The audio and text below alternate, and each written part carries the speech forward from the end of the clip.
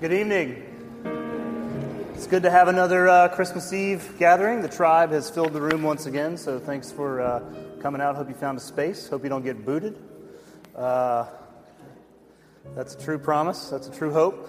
But welcome back once again. We take a few minutes together each year just to kind of talk through a couple things, just some devotional thoughts for you as we sort of close out the Advent season and move into the Christmas time season. And so welcome back as we make that transition tonight.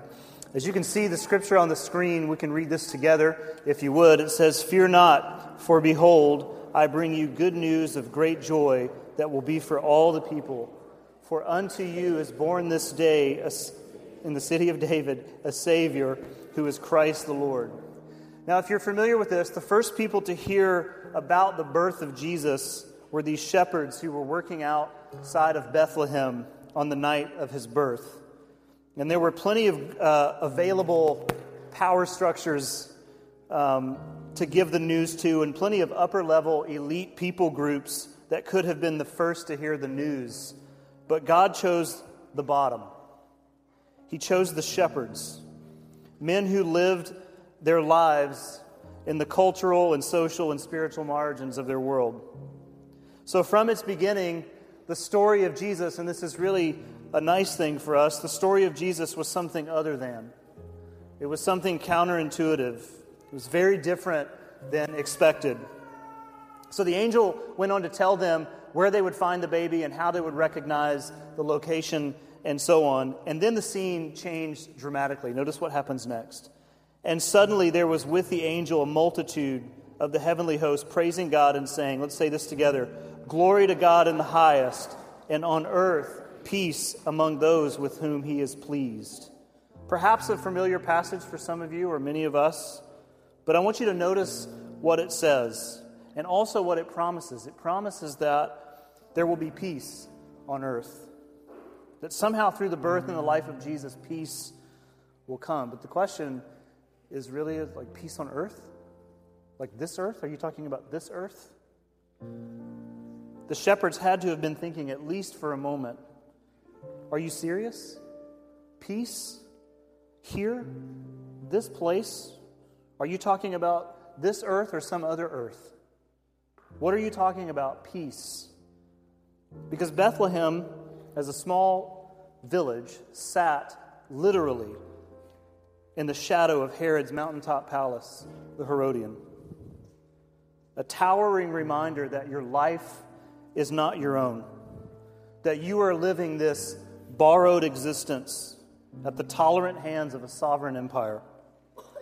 And in those days, peace was essentially the result of compliance. It was a day-to-day, moment-to-moment thing for many people, for the majority of people. And so when the announcement came that there would be peace on earth, their heads had to tilt just a little bit, while at the same time their hearts had to have jumped with anticipation and hope, just at the promise or even the prospect that there would be peace on earth. It can be a hard promise even for us to trust, because ours is a world that is often at war more than it is at peace. From the time that announcement was made, that there will be peace on earth, there have been roughly 15,000 wars that have framed our life on this earth. And we still fail to share God's earth with others. We still have trouble with diversity and ethnicity and the oneness that could exist between us all. We still struggle to live together and to see the mosaic of God's world as an expression of his glory and not something to be feared. And God's promise is that peace would rest on his world. And then there's this, right outside of our building. Traffic. 'Tis the season for traffic and stress and materialism. And thank God for the policemen this year. Just standing out there risking their lives. My son and I were walking here this evening like, how have they not been hit by these people who have got to get that thing for their significant other, you know? Or just that feeling that somehow this can't be what God meant when he said peace on earth. But the angel did say that there is peace. There is peace. That's a good translation of announcement, that there is peace. But what kind of peace? Jesus said something that maybe you've heard before. He said, "Peace I leave with you, my peace I give to you, but not as the world gives, do I give it to you." And then he said, "Let not your hearts be troubled, and neither let them be," what? Afraid. Part of the peace God promises is a peace between Him and us. That we are not to live our lives in fear of what God will do to us, but we live our lives in response to what God has already done for us through His Son, Jesus. And there is a peace in knowing that God is for us, not against us. And there is a peace in knowing that salvation is truly here, it's truly available. And that restoration and renewal of our lives is more than possible. And that there's peace in knowing that God will never be ashamed of us. In whatever condition we find ourselves, God is always near. And that He has framed His relationship with us in mercy and grace and redemption. And part of the peace God promised is that thing that allows us to move through our lives, fractured as they may be, and with hope for the future. Now, the writers of the Scriptures repeatedly claim that God was and is renewing all things. And that one day in the future there will be a new heaven and a new earth, they would say. And that everything will be repaired. And that there will be no more wars, no more tears, no more death. And the peace that God brings is the result of trusting that promise, of kind of living with this knowledge of the future. And the peace that God brings is the result, again, of just believing that. To quote Theodore Parker in his prediction, his hopeful prediction of the end of slavery, when he said, "I do not pretend to understand the moral universe. The arc is a long one. And from what I can see, I'm sure that it bends towards justice." Like peace comes from knowing that history is going somewhere good. And that the birth of Jesus, the coming of God to earth, God writing Himself into the story, is a declaration that all is not lost and that God has not forgotten us. And that peace has come, and that peace is in knowing the future of God's good world. Peter wrote this in his letter. "But according to His promise, we are waiting for new heavens and new earth, in which righteousness dwells. Therefore, beloved, since you are waiting for these, be" what? "Diligent to be found by Him without spot or blemish and at peace." See, we live as though the story isn't finished. We live as though God has not given up. And we live in such a way that, as I like to say, that the future irritates the present. It is a life that is lived in vision and hope of things not yet seen and yet believed nonetheless. Our lives are not hemmed in by the confines of birth and death, but are forever a part of God's eternal story. And this is something we look forward to. Herbert McCabe said that the business of the church is to remember the future. Let that sink in. The business of the church is to remember the future. And that's what communion is. That's what we do every time we take it. Our congregation celebrates the communion of our Lord every Sunday. It's part of our tradition. Now, we do it because it was part of the early tradition of the church, and so there you go. And Paul wrote these words about communion: "For as often as you eat this bread and drink this cup, you proclaim the Lord's death until He comes." And I want you to look at that. I want you to read that again and again. That communion is essentially an announcement. It's a proclamation, though not made with words, but with behavior. We eat the bread and we drink from the cup, and in doing so, we tell this story again and again and again of Jesus' life, His death, His resurrection. And communion is the act of history telling in this regard. Its behaviors make a statement about things that actually happened, that Jesus came and He died. We proclaim the Lord's death every time we do it.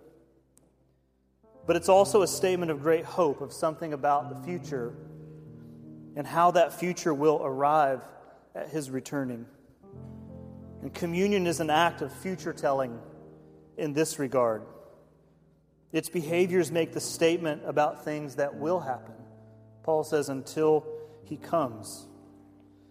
So communion has us stand as a congregation quietly between two Advents. Time after time we look over our shoulders to the days of Christ's first coming. And we look ahead to his promised return. And in doing so, it reshapes us into something that looks like hope. The communion is essentially a declaration of hope.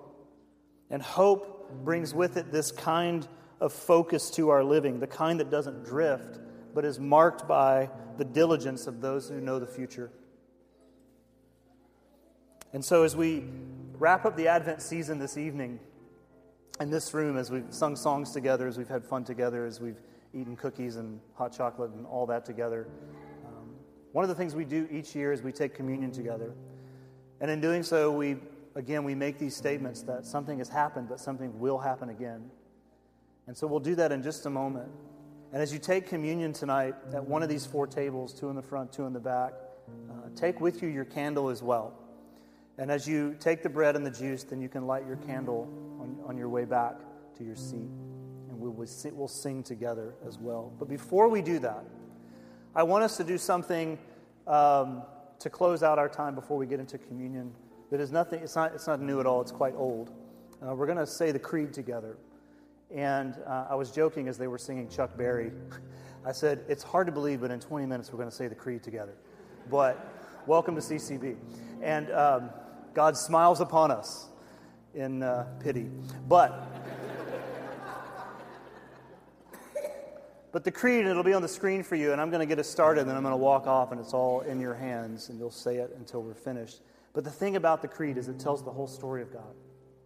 And the very last line, which we've made its own slide. I'm just going to say what it is before we get there, so you'll know that you're there. But it says, "We look for the resurrection of the dead, and for the life of the world to come." Now, if you're feeling like that's a solemn thing, it's not. That's quite cause for celebration.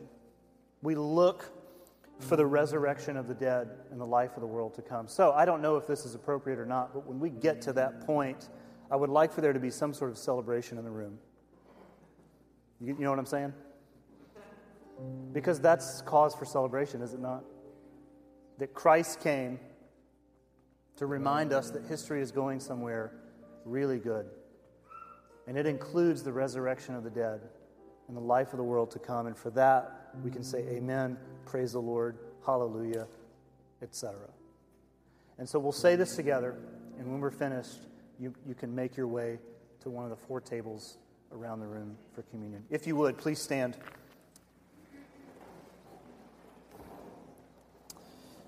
And let's say these words together. We believe in one God, the Father.